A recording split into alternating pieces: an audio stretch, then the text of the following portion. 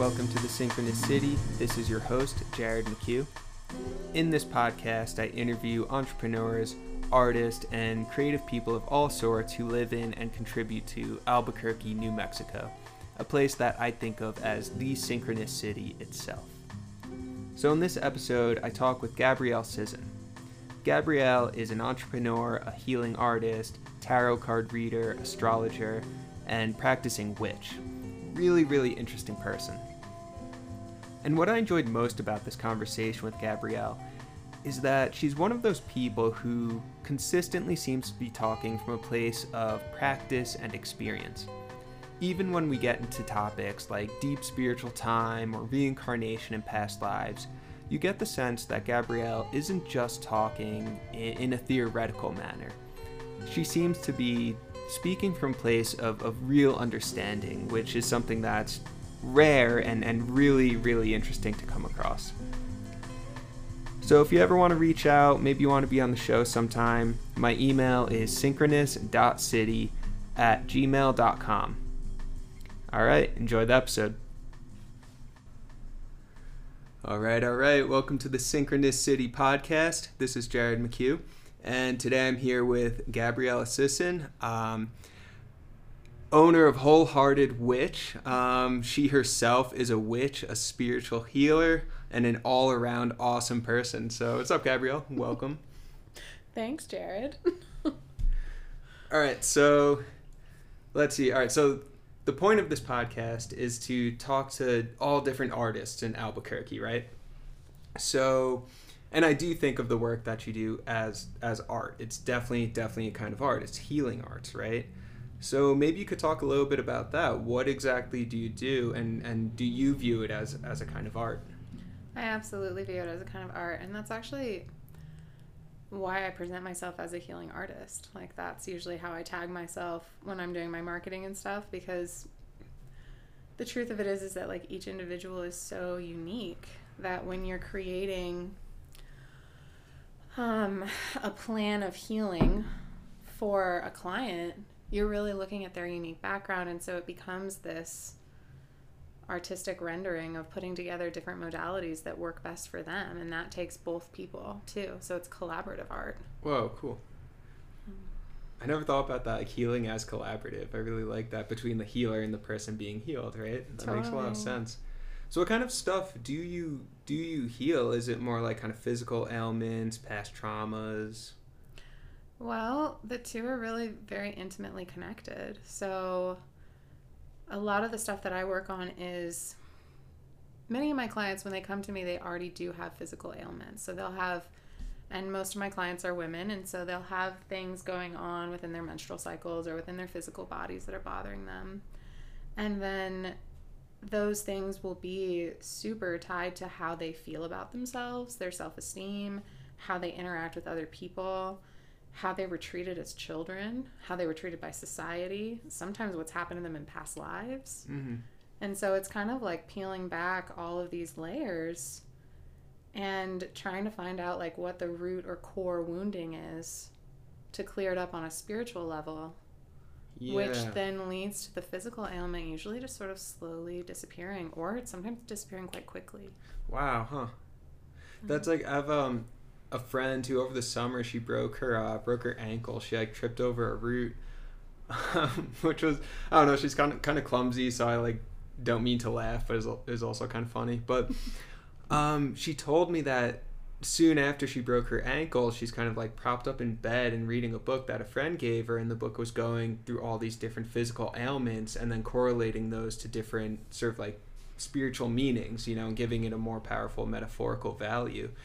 So for her, the broken ankle was coming from a place of like unfirm grounding, right? Metaphorically and literally, she tripped over a root, but at this time in her life, she was also just kind of like lost and a bit confused, and she had these plans that then got upended. So it made a lot of sense. I mean, is that like something you think about?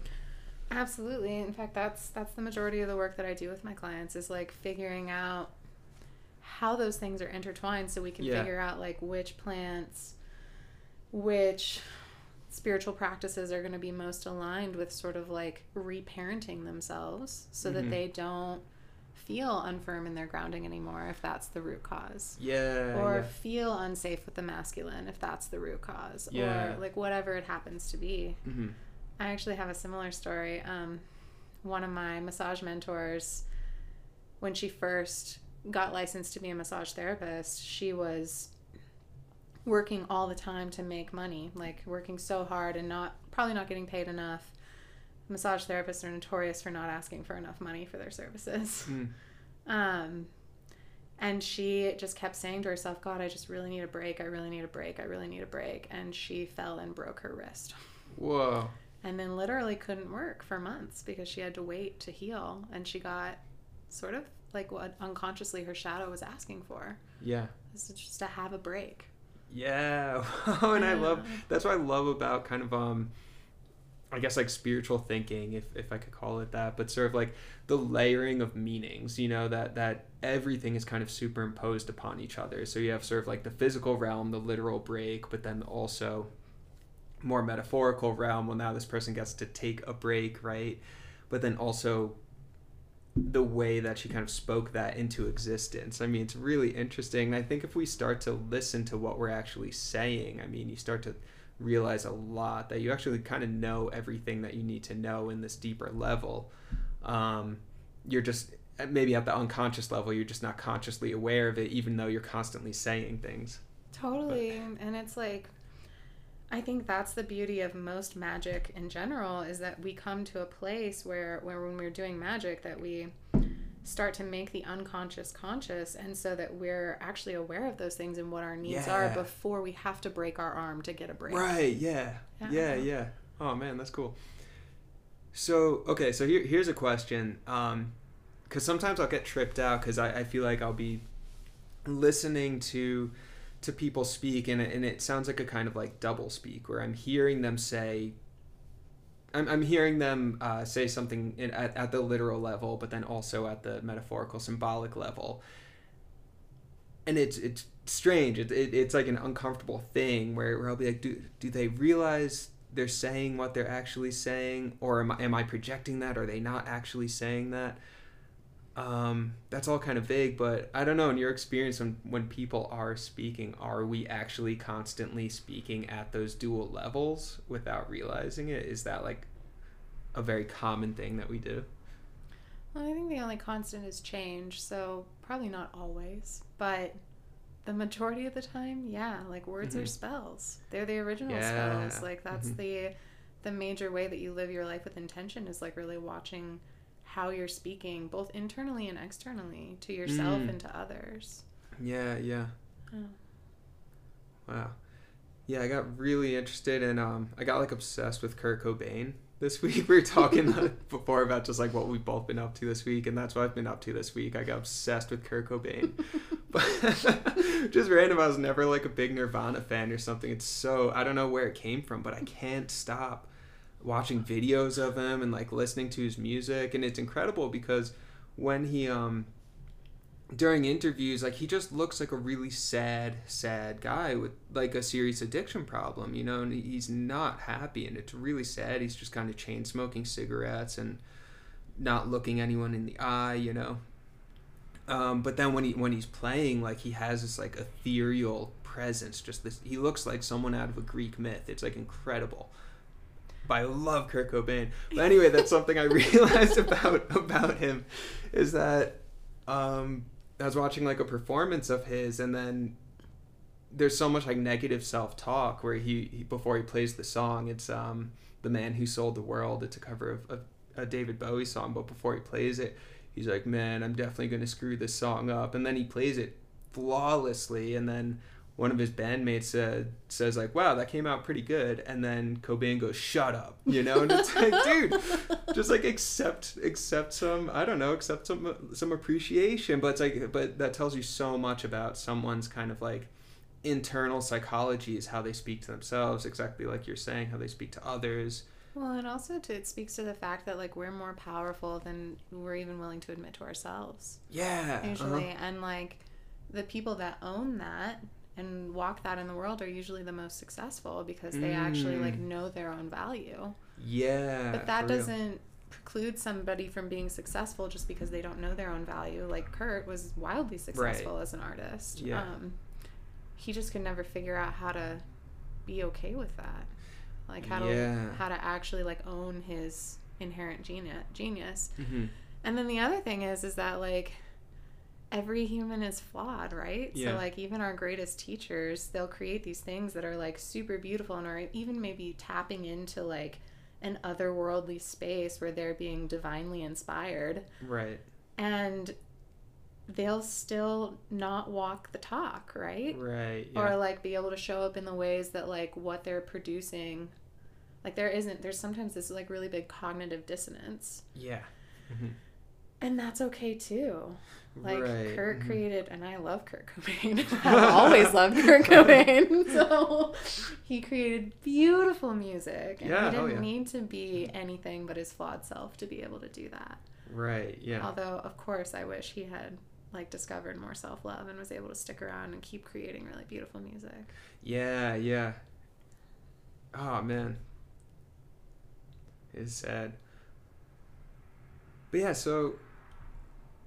Yeah, because I think, to what you were saying, I think so much of why I value like art so much is because I think that's like kind of human beings at their best. You know, when we're in a creative state, I think that's just like, that is sacred, that is holy. You know, we're doing what we were kind of put here to do, which is create. You know, but that doesn't necessarily mean that like the person who's doing it is like, you know, always perfect or always great. And I think that's something I used to kind of pedestalize artists, and in such a way that I would kind of even worship the artist and not just the art.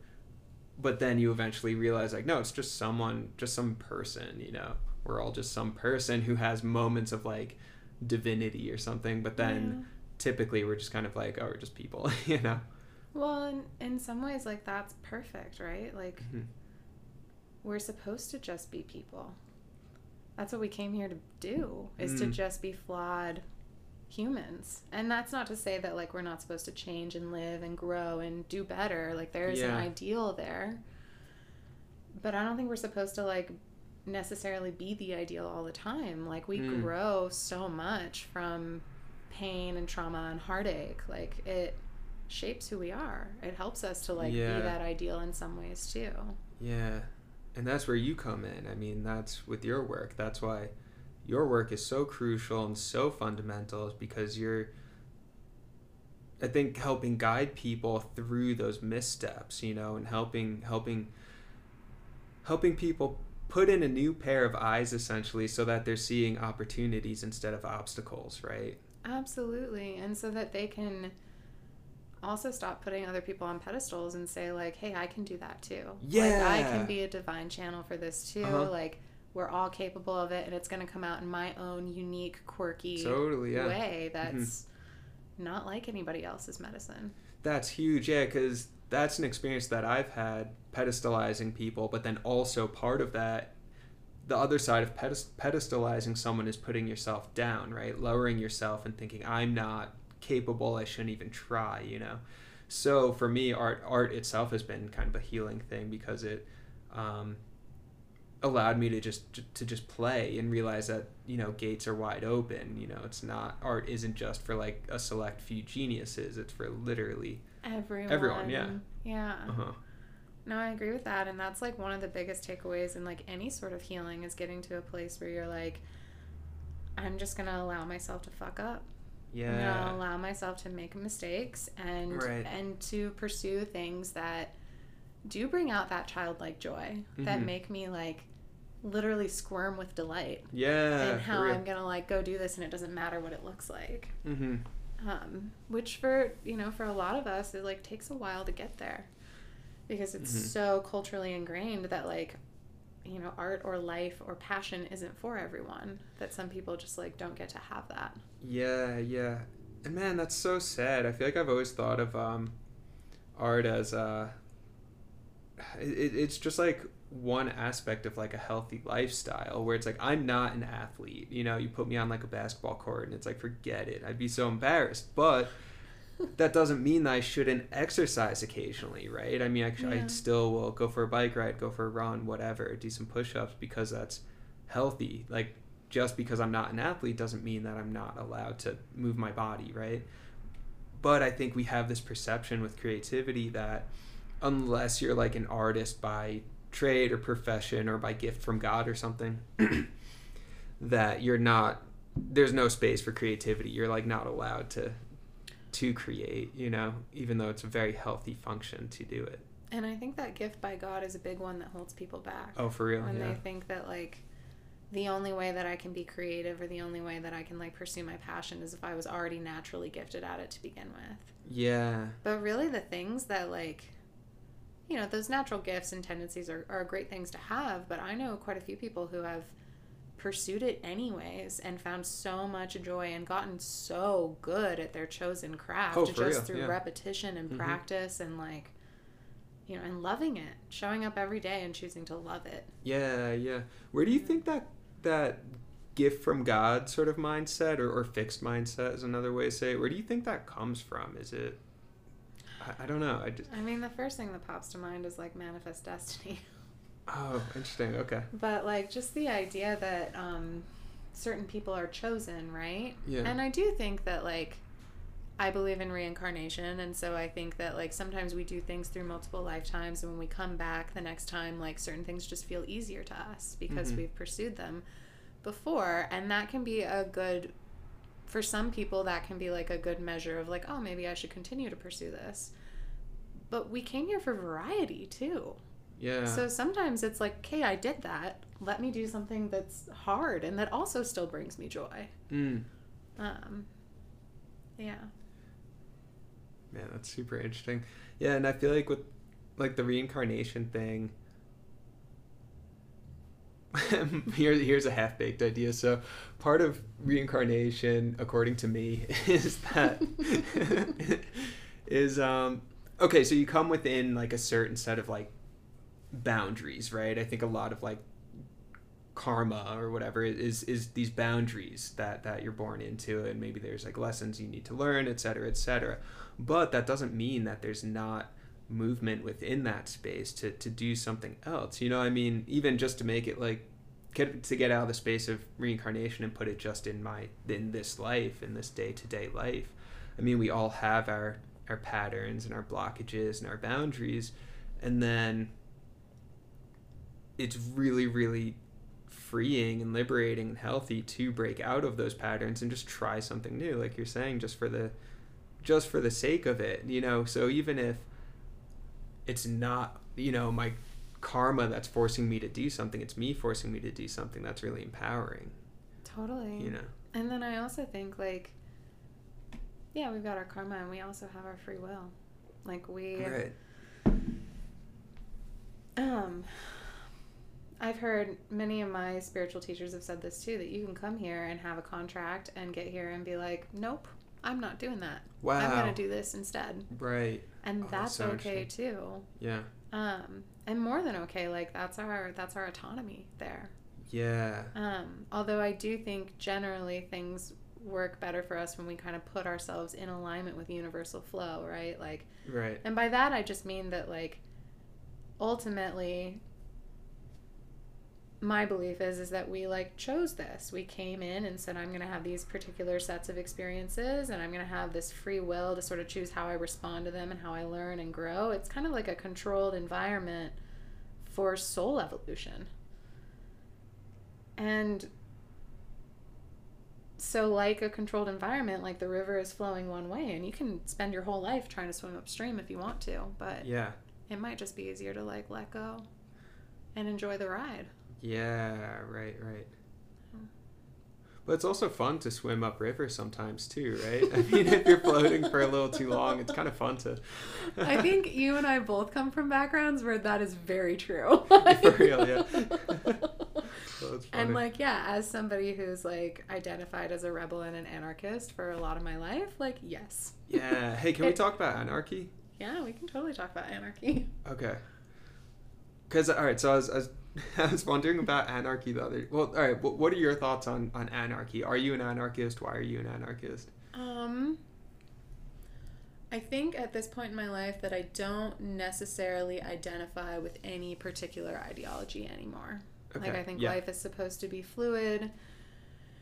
And also that, like, you know, anytime you call yourself a vegan or an anarchist or whatever it is, like, something happens that kind of, like, points you to a situation where that's not true. Yeah. And that's okay, too. But if I had to pick an ideology, it would probably be, like, some combination of, like, socialism and anarchism. Because I definitely believe in, like, autonomy and our ability to choose for ourselves what happens in our lives, and also community and the ability to, like, build healthy, thriving communities where those who cannot take care of themselves are taken care of by the collective. Right. And I just don't see that very much in straight capitalism. So that's never been something that I've been very interested in. Right. Man, I was reading this guy, I'm gonna say his first name wrong, but it's like Jiddu. I'll call him Jiddu. Jiddu Krishnamurti. But Krishnamurti has this book called The First and the Last Freedom that I started reading that's been really, really profound and eye-opening. And one of the things that has stuck with me is that anytime you have a belief that necessarily separates you from other people, right? People who don't share in that same belief.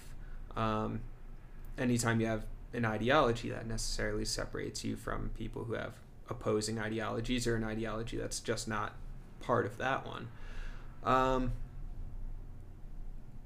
which is fine. You know, it's okay to be in sort of like the back and forth play and disagreements and have debates, and that's healthy, that's good. But I thought that was just so profound and interesting that the more you can at least soften your attachment to a belief, to an ideology, the more space you have to connect with other people.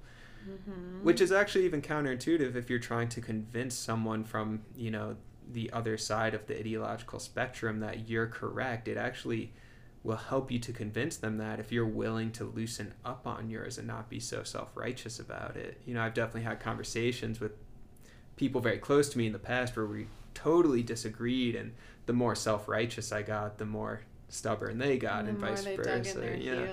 But as I've really softened on my attachment to ideologies, and I ask them where they're coming from, it's much softer. They're willing to concede much more, you know. Yeah, I mean, I think that's a really big truth, right? That in connecting with others, it's necessary to let go of our rigidity. Like, that's actually how connection happens. Is exactly. By, like, letting down boundaries and layers to be able to, like, really see each other.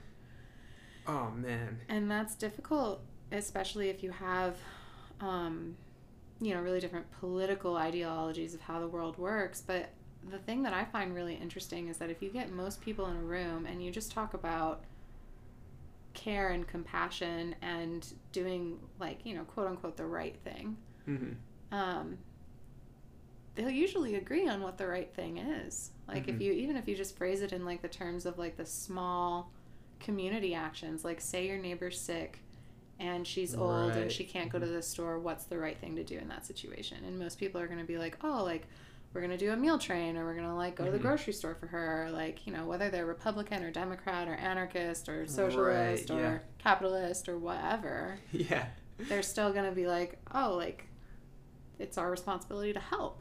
Yeah, no one's going to hear that and be like, no one's going to hear help the old lady next door and then be like, fucking communist, you know, like, maybe there would. Maybe there's someone out there. Like, don't you dare help her with her groceries. Some really wounded people out there. That's possible. Oh, right. For real. But yeah, I really like anarchy, though, because this has all been this past week. Mercury retrograde, man. Kurt Cobain, anarchy. But I kind of realized the other day that anarchy is... I feel like to be an artist is also kind of by definition to be an anarchist, because anarchy is much less about chaos than it is about self-determination, right? And when you are in that divine creative space where you're creating any work of art, but ultimately yourself, creating yourself. Weaving yourself back into existence. Yeah, weaving yourself back into existence, um, without relying on, an ideology or a belief or another person to save you or give you the answer. That's something really creepy about our culture. We're constantly looking to be saved, whether it's by Jesus or someone else. And validated, I think, too. Yeah. That there's this sense of like not enoughness that so many of us carry, that we're like almost afraid to be ourselves, because then if we're ourselves, then we lose our connection to other people because we might be judged, right? Whoa, yeah. And yeah, I mean, I guess anarchism in a lot of ways is more about self-determination than it is about chaos. Mm-hmm. Yeah. Ideally, and then also it's like, well, it's the absence of ideologies, right? Where if you zoom out to like larger historical time, I mean, capitalism it has its birth and is going to have its death. Communism has its birth and death. Feudalism, all of these different economic and political and cultural forms have their birth and have their death. They bubble up and then recede back into the void. But anarchism just can't, right? Because anarchism is it's just the absence of those things. So anarchism is itself the void, which I think is so cool, And I'm sure someone who's a political scientist would listen to this and be like, man, I hate this conversation. It's so big, but whatever, man. That's fine. Yeah, I guess I've never really thought of anarchism as being the void, but that does actually make a lot of sense. And then it also makes sense that the cultures that have had sort of like anarcho leanings, which are like a lot of indigenous cultures, are cultures that like really accept and honor the void. Because the void, I mean, at least in the traditions that I come from, is actually most associated with the feminine. So it's like the womb from which all things are birthed, but in which nothing exists. Yeah. Wow. So it's that empty space that happens in many times in our lives, and that's terrifying to most humans. It's death. It's rebirth. It's, the mother of all things and the death of all things. Wow. And that's a tough space to be in within ourselves, and it usually happens right before we go through big change, and is like deeply related to healing. It's our ability to be in the void and to not try to go back to what we've always known, or rush forward until we're ready to gestate. Wow. For the appropriate amount of time. Before being born. Yeah. Why do you think the void is so scary? Because it's full of possibility, and change and the unknown are terrifying to humans, and probably to all creatures on some level. I mean, although I think animals have a less hard time with it than we do, with our big, highly developed brains. We want to know the answer, and in the void, you can't know the answer. There's no knowing. Yeah. You have to just be with it. Mm-hmm. And know that it's like, all right, so it's like our fear of death, right? Because death is like another form of birth. Like, we're in this womb container of life right now, gestating, and then we're going to someday die. And death, to most people, is incredibly terrifying, because we don't know what happens after we die. Just like when you're in the womb, you don't know what's going to happen when you're born. And life is full of these processes. And our ability to become comfortable within them, or to feel the fear and do it anyways, because it's not about repression, right? It's about being like, this is fucking terrifying. I'm scared of that. And then just allowing yourself to feel that way. Yeah. And to learn tools to move with it and through it. Right. Can make all the difference. Yeah, absolutely. That's why everyone should hit you up for some healing with the Wholehearted Witch, right? Yes. Do you think it's so interesting though, thinking about like the void, because it's not even like the void that's so scary. It's like the thought of it, anticipation for it, you know, the anxiety. I imagine that's true of death. I mean, who knows, but that it's the approaching death, the unknown, like you were saying. But then once you're actually dead or take your last breath or whatever, I imagine it being very peaceful. You're like, oh, finally, Jesus Christ, that shit was crazy. 80 years, oh my God.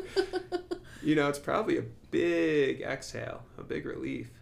And then maybe even an adjustment afterwards. I mean, you think about new babies, and I think the birth process is like probably a little bit of that release, like coming into the world and being like, but then you're like, what is this place? Like, it's so light and bright and loud. Mm-hmm. And it takes them a while to adjust and adapt. So I don't know. Like, I don't know what happens after death. I've got some ideas, but... What are your ideas?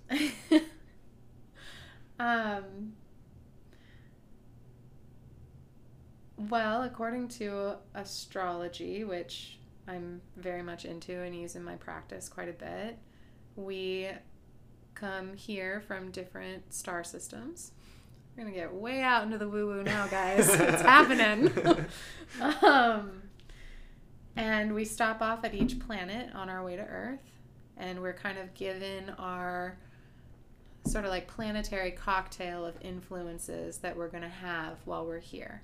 So like one person might spend way more time at Saturn, and then another person might spend quite a bit of time at Mars before they end up back here. And it's kind of like a way to sort of imbue our soul with qualities that are going to help us do whatever our dharma is, whatever our life's purpose and mission is while we're here. And so honestly, like, I feel like a lot of souls come to Earth to learn to be better versions of themselves, more evolved versions of themselves, because they've got deeper work to do out there as well. We're just born into other worlds, other dimensions, where we're doing, like, I'm just going to call it angelic work. Yeah. Or we get to maybe guide other people through the same process. Uh-huh. Just like in life, you learn something, you get really good at it, and then you help to guide others. Yeah. Does the idea of that exhaust you? Does that exhaust you? I just felt exhausted just thinking like, of being an ancestor? Yeah, just existing for thousands of years, however long, you know, millennia. That sounds exhausting. You want to know a secret? Yeah. I think it exhausts most souls. I think that's why we come here. Wait, really? So we get to forget. We get to think of ourselves as brand new and tiny and little and limited, and we get to just be little limited individuals. Oh, wow. Instead of part of this great big collective. Yeah. Because I also think on the other side, in the spirit realms, that we're much more connected to Source than we are now. Mm-hmm. Which means that it becomes a lot harder to get to enjoy, not always, but to like get to enjoy the things that you get to enjoy when you're Earthside. Yeah, like there's something really beautiful about being tiny and limited and not getting your way all the time. Yeah, I guess so. Oh man, that's funny. So how do you bring astrology into your practice? I use it in a couple different ways. Well, first of all, like my first love is the tarot. And the tarot is based on astrological concepts and constructs. So it was devised as a way to be able to kind of figure out which astrological energies are present for a current person in their, for a moment in a person's life, in their current life. So like each tarot card has astrological rulers. And when you start to understand that, then it becomes very easy to read them. Yeah. So I use it that way. With my clients, we'll do tarot readings to kind of figure out what their next steps are, what their guides are trying to say to them, or like what the root cause is of some of the like health issues they've been having. Like it's very sort of woven into my herbalism and plant medicine healings. And then I also will look at their birth chart. And they used to do this in all the ancient traditions that have an astrological context. The Mayans would do it. The Chinese would do it. In India, they do it as well, and all over the Middle East. They look at your birth chart and they figure out what your constitution is, if you have more fire, if you have more water, if you have more air. And then once you know that, then you can know what foods are better to eat for you, particularly, individually. What herbs are better to take to sort of balance out your idiosyncrasies. And I can even tell you, like, the people who do predictive astrology, like, what kind of partner you should have. Which is why in China and India, like, arranged marriages were so common, because they would just look at people's astrological charts and be like, you two would be a good fit. You two will get married now. And of course, that gets tricky because astrologers are also biased. So if they're only looking at how the two people will make good money together, then that might not be the best match. Yeah.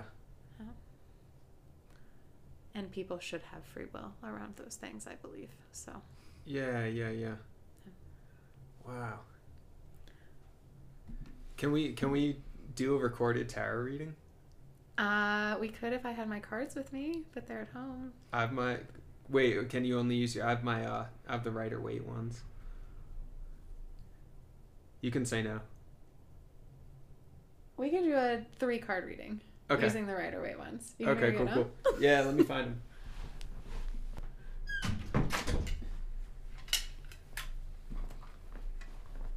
Okay.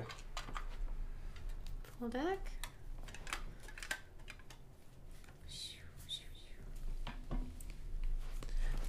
Do you like the Rider-Waite ones or no? The Rider-Waite deck is a really great beginner's deck, and it's most associated with the Golden Dawn.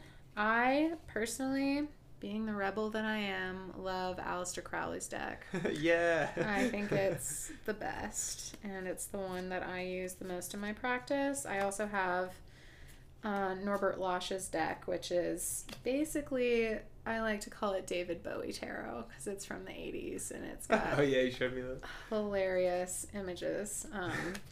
Every person in it just looks like a different David Bowie archetype. Which awesome. Makes me incredibly happy. I don't always use it with my clients, though, because it's quite fabulous. It is, yeah, I remember that as all these, like, beautiful androgynes, like, who definitely look like they could have been, like, coked out at a disco, you know? Extras in a David Bowie music video. So right now, I'm just going through and turning the cards so they're all facing the same direction to sort of clear the deck so that we know that whatever questions we ask of it are about this current time and not about past readings. Oh, wow. Which is like one really easy way to clear your deck. Another easy way to clear your deck is to like wipe each card with rose water or to like burn smudge and pass the cards through the smudge a few times. But this way doesn't require anything else but your hands. It's always good to know. It just takes a minute.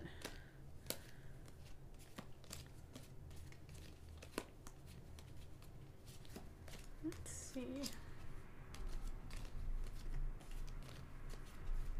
Do you think there's been like a resurgence of interest in,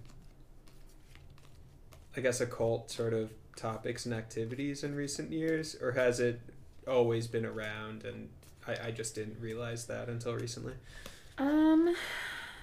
Both. I think it's always been around, but I think that up until 150 years ago, it wasn't even safe to openly discuss. Like, Aleister Crowley was in the 30s, 40s, 50s, and he was ballsy for his time. Yeah. And he was a deeply flawed individual, but as many people will tell you on the internet.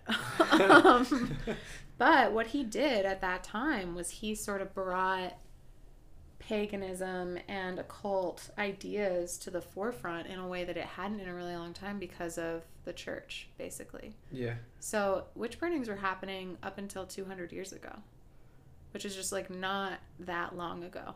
Yeah, yeah. So we've only been safe to be out and proud for the last 2 centuries, and then not even really till the last like 50 years. Yeah, yeah. So yeah, it's always been there, but it's been very hidden, very secret, very protected. And now we don't have to do that, but the cultural trauma is still really there. And you'll see that, like, that's one of the main ways that you can know that you're a witch, actually, is what I think, is that if you have a really hard time speaking your truth, you have a deep fear that you're going to be ostracized or hurt in some way for being openly honest about the way that you feel and believe. I think I'm a witch. I think you are too. That's funny.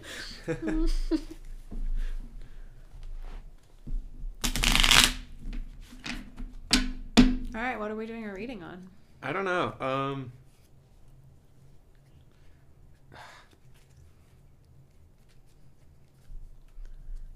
Should we do one for the individual or should we do one for the collective? Oh, interesting. Let's do collective. Okay.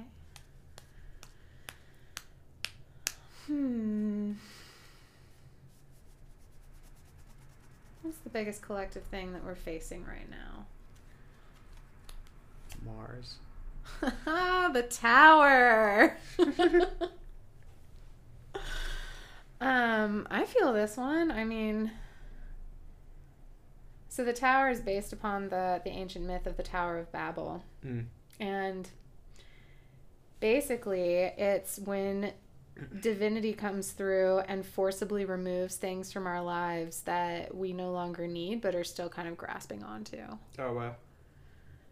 And damn, is that ever happening collectively this year, right? Like, if you think about the pandemic and all the politics in the United States over the last year, like, we're being really forced to look at, like, systemic racism and also just, like, with the pandemic, like, worker policy and how, like, we all work so hard for so little money, and then we were all just given this big break. Like, go home and do nothing. Yeah. And obviously there are populations that are being affected, like, really adversely by that, which is an important thing to remember. But yeah, I'd say collectively we're definitely going through a tower moment.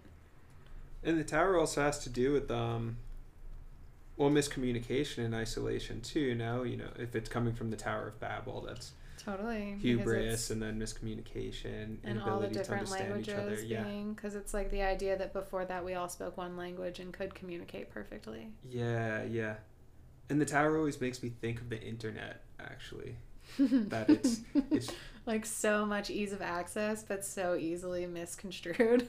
Yeah, exactly. Yeah, because like the Tower of Babel, they were celebrating, human accomplishment, and it was everyone spoke the same language, and the internet kind of initially sort of was that, just like it made it so that literally everyone in the world, who has access to the internet is able to communicate with one another. Or even like you look at Google Translate, it's so easy to communicate, but we're also seeing the reverse side of that, where there's just no communication now, no in-person communication. Or where people are saying all the things that they wouldn't say in person.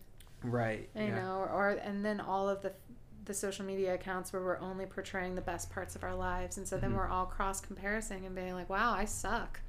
Like, in comparison to this beautifully curated fake thing. Right. My life is shit. Yeah. Which just isn't true. Yeah. Misinformation, right? I mean, Yeah, and that is sort of what the tower is very representative of. A shocking event that then afterwards brings something new in. It creates space in your life that maybe you weren't even looking to create. It's sort of like divine intervention. Yeah, it's kind of like a forest burns down, and then all these ground level plants and saplings are able to grow. It's kind of like what we were talking about before. Like, if you're constantly going around, hey, I need a break, but you're not actually taking a break, then you're more likely to experience a tower moment, which collectively has been what's happening, right? You have all these people saying like, hey, I need to be better cared for. I need to be valued. I need to be seen.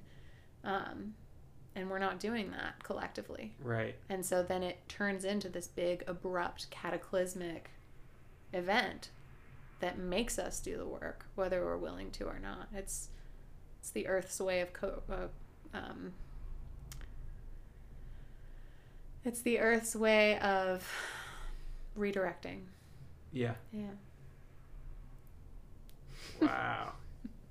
So shall we draw a card for what we can each individually do? Like what energies we should be trying to call in to be the healing balm for the world? Yeah. Yeah, that sounds cool. Oh, I love this card. And this is really true for the work that I do too. So the Queen of Cups.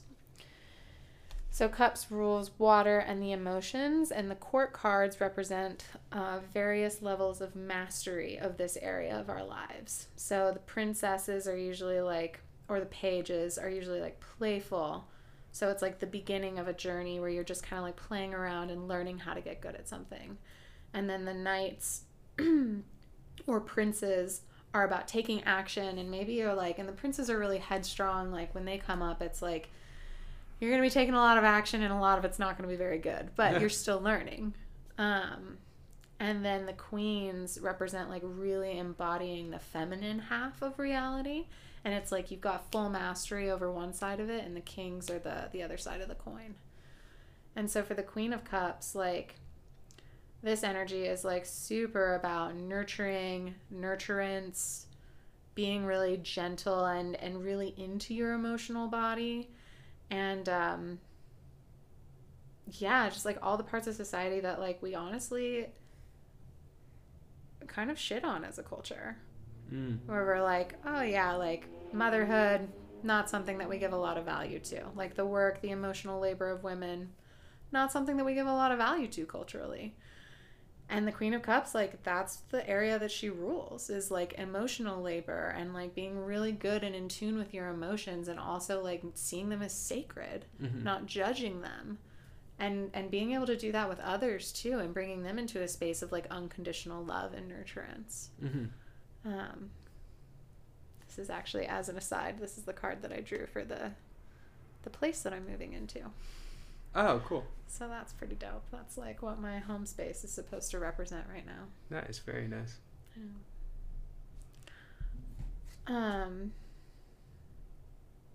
Yeah, I think really good ways to embody the Queen of Cups is to get really clear on what emotions you're experiencing and to not judge yourself for them. And to provide yourself with emotional outlets, whatever that means. So like, and usually creative ones. So like dance would be a really good thing to go with the Queen of Cups, to like move energy through your body. Making art of any kind. And just caring for one another, caring for your community. Cool. Pretty simple answer to a complex problem. Yeah. I feel like it usually is simple answers. Yeah, and coming back to those simple things again and again. Yeah. It's like what we were talking about earlier with the trying new things for the sake of trying them. I think the other important thing to remember when we're doing that is that we're literally wired, most of us, for not trying. And so the first few times, and maybe even the first 50 times or 100 times that you do something new, you're literally rewiring a neural pathway. Right. And so, and there are things that you can do definitely to make that an easier process. But some of it is just about like coming back to it again and again and knowing that like each time the groove is going to be deeper. Yeah, and just trusting that, right? Which is going to allow for it, just like water, it like carves it out slowly but surely over time. And that's definitely the energy of the Queen of Cups too. She's like water. She's like water. She's just like carving the path, like one rivulet at a time. It's persistence, making the groove deeper. Yeah. And then I think for the third card,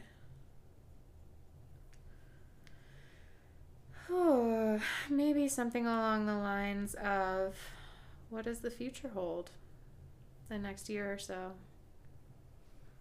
Death. We're gonna find out. Oh, that's way nicer. Beautiful. So we pulled the star, And I love this card. The star, and hilariously, we are in the time of Aquarius right now, and the star is definitely an Aquarian card. We had this last week, like, almost all the major planets were in Aquarius. We had a stellium, which means that, like, many of the planets were in the same place. And we had a stellium in Aquarius, which is kind of intense because Aquarius is about community and forward progress. So to have that many planets in Aquarius brings a lot of self-reflection, which can be exhausting. But what happens when we're willing to, like, stick with that energy is that we literally become the light that we want to see in the world. We live the star. We are the star. And we bring that light to everyone around us. And it's just like the Queen of Cups. It's like with staying with that emotional maturity and that emotional development until you get to a point where you can also guide others, which is what the stars do. Like, they guide us. There are navigation points. There are the way that we see in the dark. We see in the void, that we see in those dark spaces. Yeah. And also, like, if you listen to traditional astrology, like, we literally are stars. We're stardust. We come down, our souls come down from different star systems, picking up emanations from each of the planets before we take our first breath on Earth. And our little star soul comes into our body and shines out through our hearts, if we allow it to. If we do the work to sort of, like, unpeel all those layers of social programming and genetic programming and past life karma, etc., then we ourselves become that star body. Right. There's hope. There's hope. Yeah. There's always hope. Yeah. Cool. That was beautiful, though. Thanks. Okay, my first love, the tarot. There it is. Cool. But that was an awesome conversation. Gabrielle Sisson, everyone, the wholehearted witch. So where can people find you if they're looking to get in touch? So I have an Instagram page. It's Instagram. It's at Wholehearted Witch, just one word without the in front. And then my website is thewholeheartedwitch.com. So All those right. are the two best places. Cool. Sounds good. Well, thanks for coming through. Yeah, it was lovely talking to you.